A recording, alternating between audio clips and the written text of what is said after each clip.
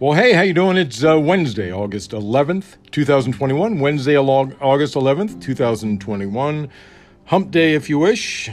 To some of us, but most of us, no way. PVTV. Political Views TV podcast. That's what you Google to find me. And, tell your friends to Google Political Views TV podcast, those 4 words, and I'll show up right at the top of the search. I truly appreciate you coming every day. You are awesome. And if you can, bring someone with you tomorrow or the day after or today or whatever. And tweet to me questions or insights or fights at Cyberclops, CYBERCLOPS. Did anybody figure out what I said in that one story yesterday? I still can't figure it out. Wow. Did you see how busy it got after I released my podcast yesterday? I mean, give a guy a break. I want you to let me know what's coming up. Come on. Cuomo? Minutes after I posted, special report, breaking news, Cuomo resigns. Did he resign in the hopes of not being impeached? Okay, so here's the deal. It's the same deal as it was under Trump, but Cuomo was protected. Maybe. I don't know. It's kind of hard to say. The state legislature is looking into the legality of an impeachment, and the odd thing about this is Republicans won't want to, but Democrats will. That's what I'm expecting. Being a Democratic state, they will likely say he can be impeached after office. So this is the question I want to ask every Republican in the Senate. Cuomo is stepping down in 2 weeks. Should the legislature continue impeachment proceedings? If they say yes, my next question, of course, would be, so Trump could be impeached for his past crimes while he was in office. To which they will backpedal so quickly their tires will burn rubber. I truly believe no Republican will say he should be impeached. Lieutenant Governor Kathy Hochul takes over in 2 weeks. The state will finally get its first female governor, which is kind of odd. You kind of expected New York to have done it by now. Lieutenant Governor Kathy Hochul is 62. She has served in her post since 2015. She's a right-wing Democrat. She waffled on gun control. Hochul came up in a predominantly Republican district, and in 2007, when serving as the Erie County Clerk, took a firm stand against then-Governor Spitzer proposal to issue driver's licenses to undocumented immigrants. At the time, Hochul said she would arrest undocumented people who applied for licenses. In 2018, Hochul walked back those statements, noting that it is a whole different era out there. So, I don't know. Some may call her centrist. I don't know. I wouldn't call her centrist. I'd call her right wing. She called Cuomo's behavior towards women repulsive after the report from the state attorney general was released last week, which detailed the allegations that he had sexually harassed 11 women. She has spent her time wisely as lieutenant governor, crisscrossing the state, visiting every city and every borough. She's been attending nonstop events and getting to know donors. She will likely be reelected, and she could move on to running for the presidency afterwards. She could, like around, by the time she's 70, she could do that. Anyway, now that I have your attention, I wouldn't vote for her. Let's try and fix the world. You know what else happened? Infrastructure. Man, I should have just held on for like an hour. I had to get out of the house, though. But had I held on for another hour, I would have had all sorts of other stories. And I would have had nothing today.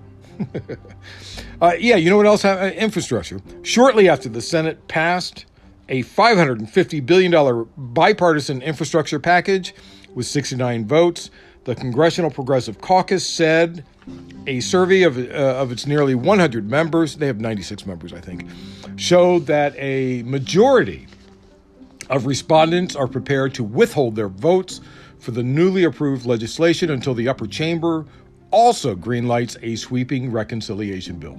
Don't get confused. The $550 billion package they're talking about is the same as the $1.2 trillion package. It's just that the $550 billion in new funding, the rest was reallocated. So the Progressive Caucus was asked if they would withhold their vote on the $1.2 trillion infrastructure bill if the $3.5 trillion reconciliation bill did not meet expectations.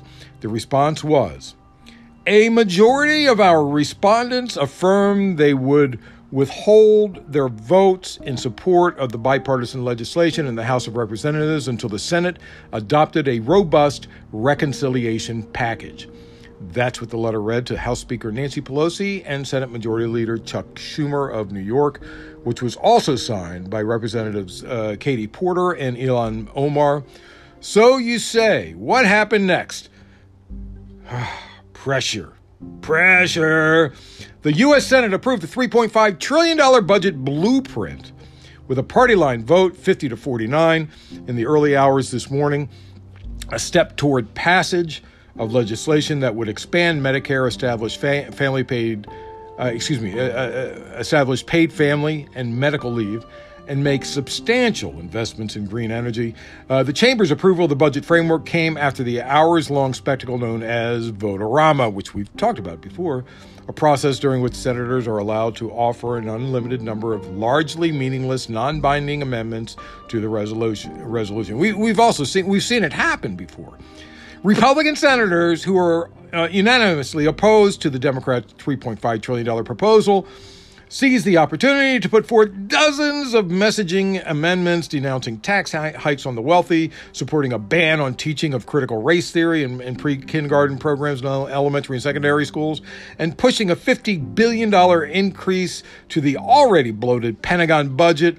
I could have set my watch with that expectation. I knew that was going to happen.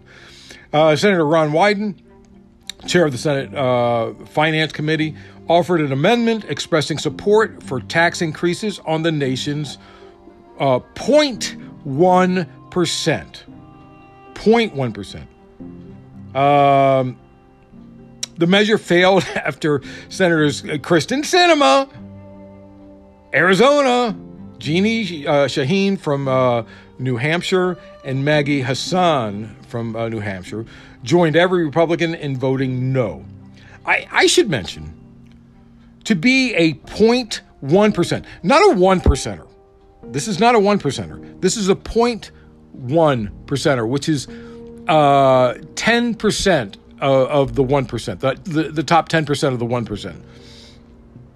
I should mention, to be a 0.1%er, you would have to have a net worth of about $45 billion. Billion with a B, not million. $1 billion.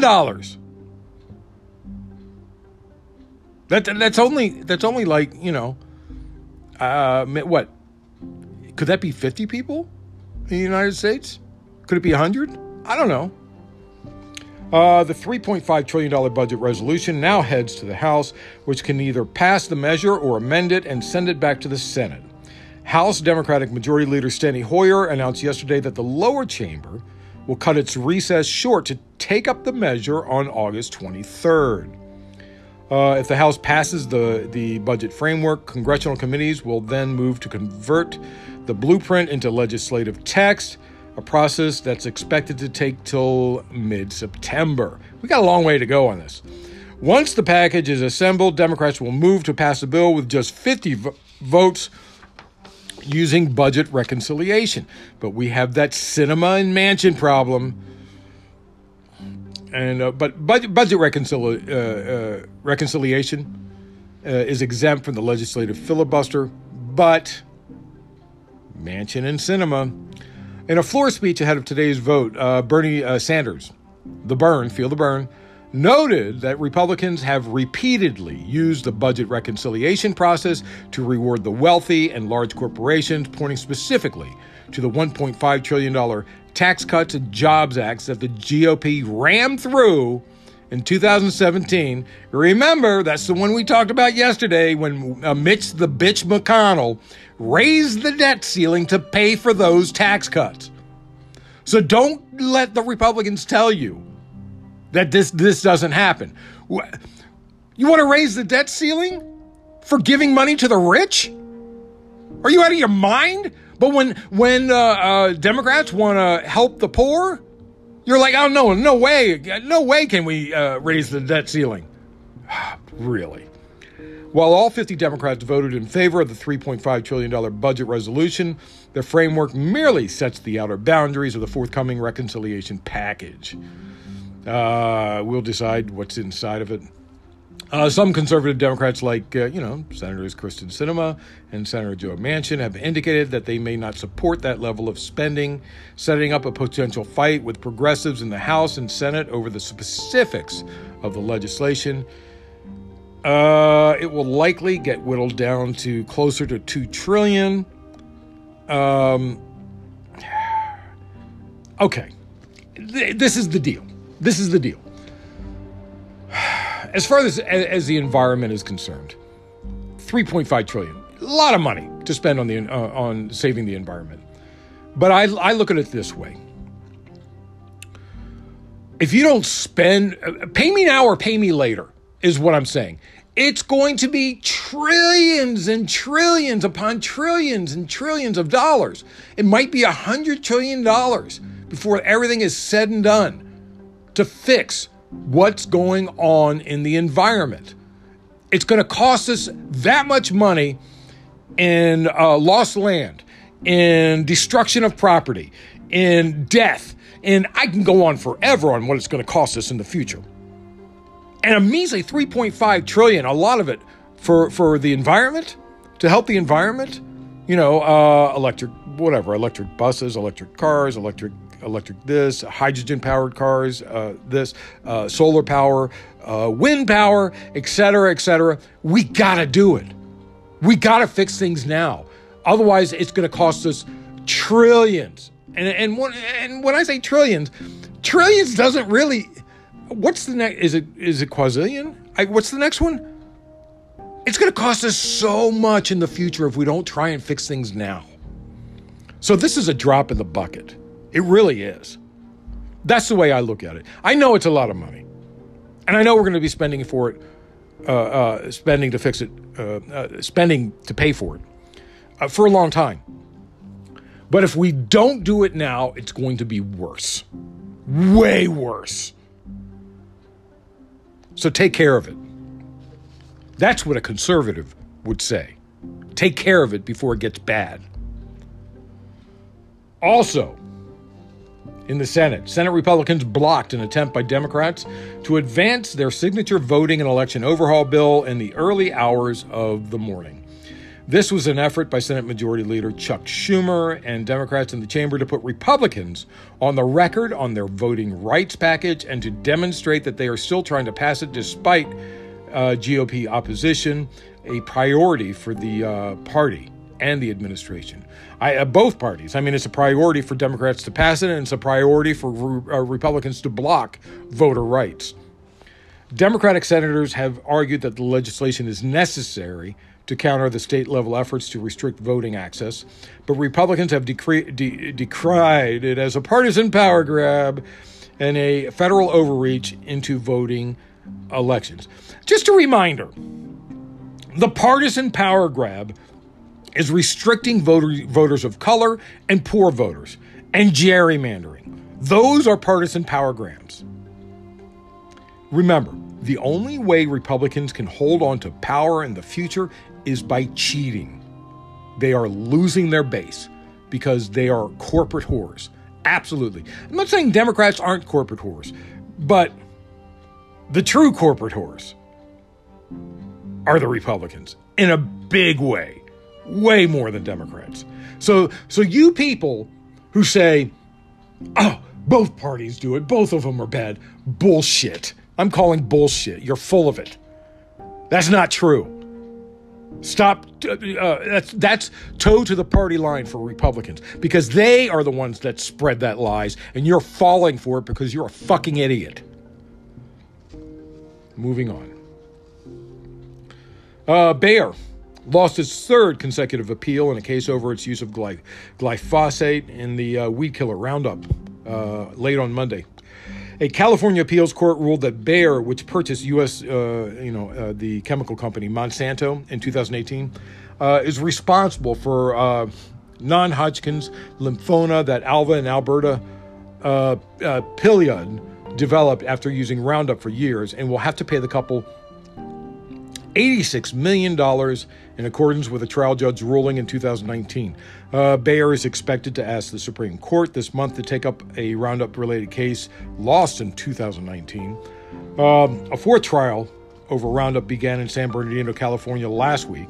The company is facing tens of thousands of claims and has set aside more than $16 billion to settle the cases. It also announced as part of the settlement deal with plaintiffs last year that it will stop using glyphosate and its weed killers that are marketed to homeowners by 2023. That means nothing. Let me tell you why that means nothing.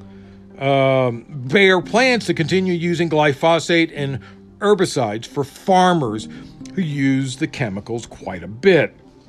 You're eating glyphosate in your broccoli. I think I had a list in a report earlier this month. All sorts of foods that are used on it heavily, or that it's used on heavily.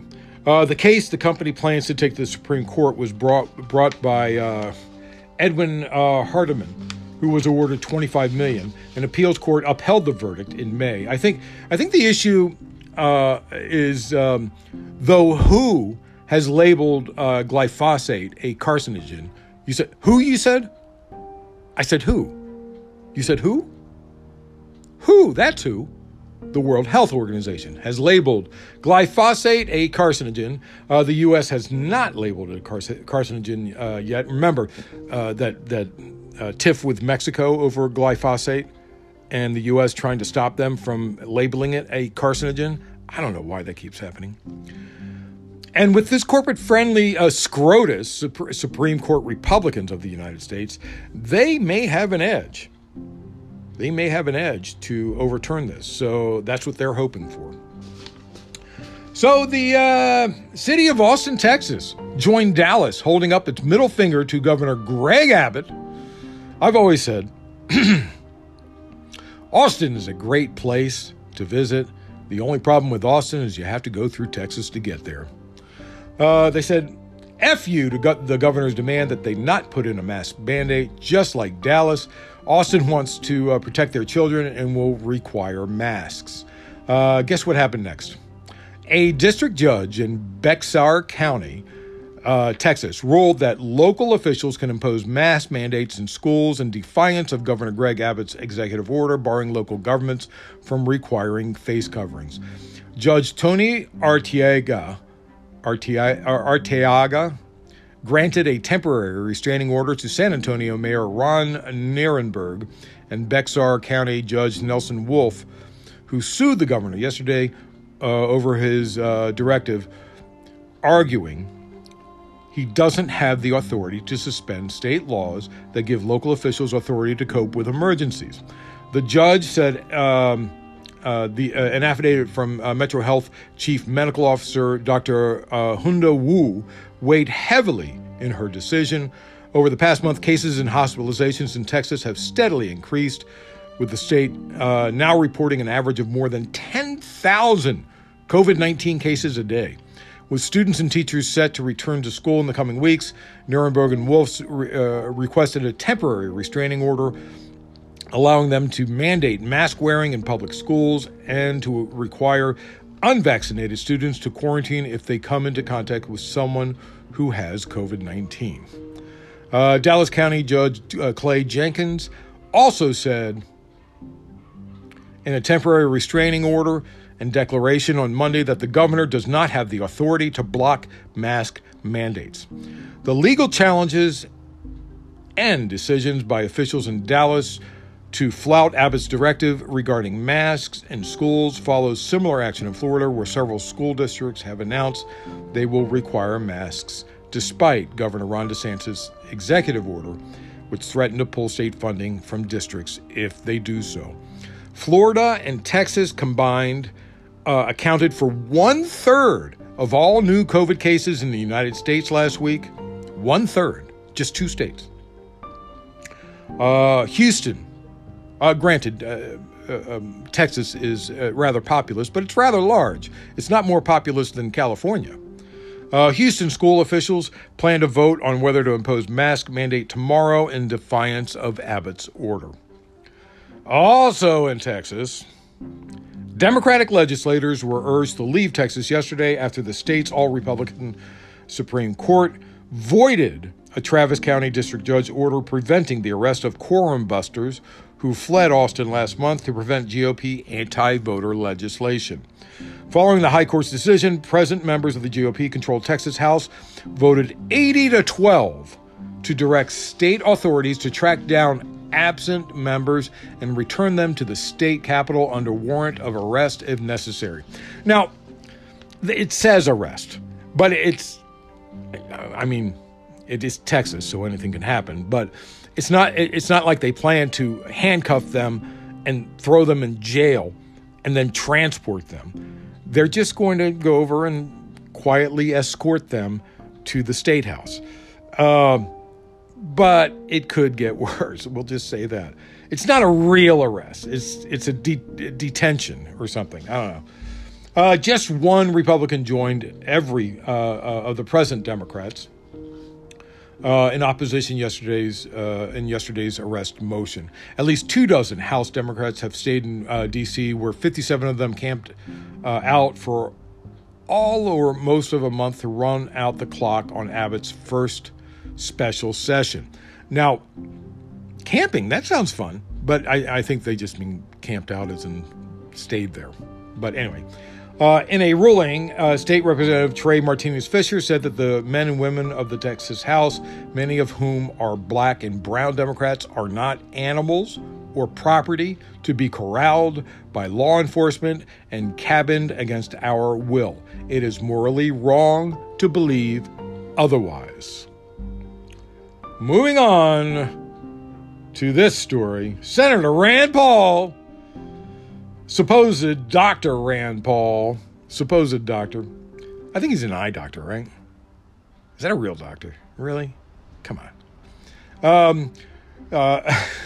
YouTube suspended Senator Rand Paul's account yesterday for posting a video claiming cloth face masks are ineffective against the coronavirus.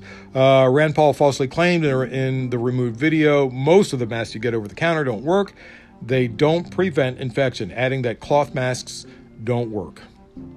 A spokesperson for YouTube told NBC News that the video violated company policy on COVID-19 misinformation, which includes claims that wearing a mask is dangerous or causes negative physical health effects, or that masks don't play a role in preventing the contraction or transmission of COVID-19. We removed content for Senator Paul's channel for including claims that masks are ineffective in preventing the contraction of transmission of COVID-19 in accordance with our COVID-19 medical misinformation policies. YouTube's decision to suspend Paul comes after Twitter temporarily suspended Representative Marjorie Taylor Greene from posting on a platform after she falsely claimed that coronavirus vaccines are failing. I should mention, as long as I'm doing this story, YouTube is the reason you have this podcast, because I started this podcast on YouTube and I did this long story on the census and what they were attempting to do. And YouTube deemed it wrong and deemed it a lie and removed it. Yet everything I said has become true. Everything I said came true. I said way back when that they are going to attempt to delay the census. I said way back when that they are going to shorten the census so they can undercount and Republicans can gain seats. That happened.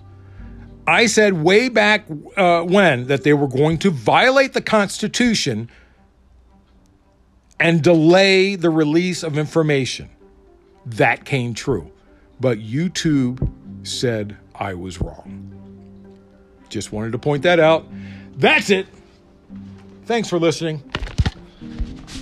Wednesday, August 11th, 2021. Wednesday, August 11th, 2021. I truly appreciate you.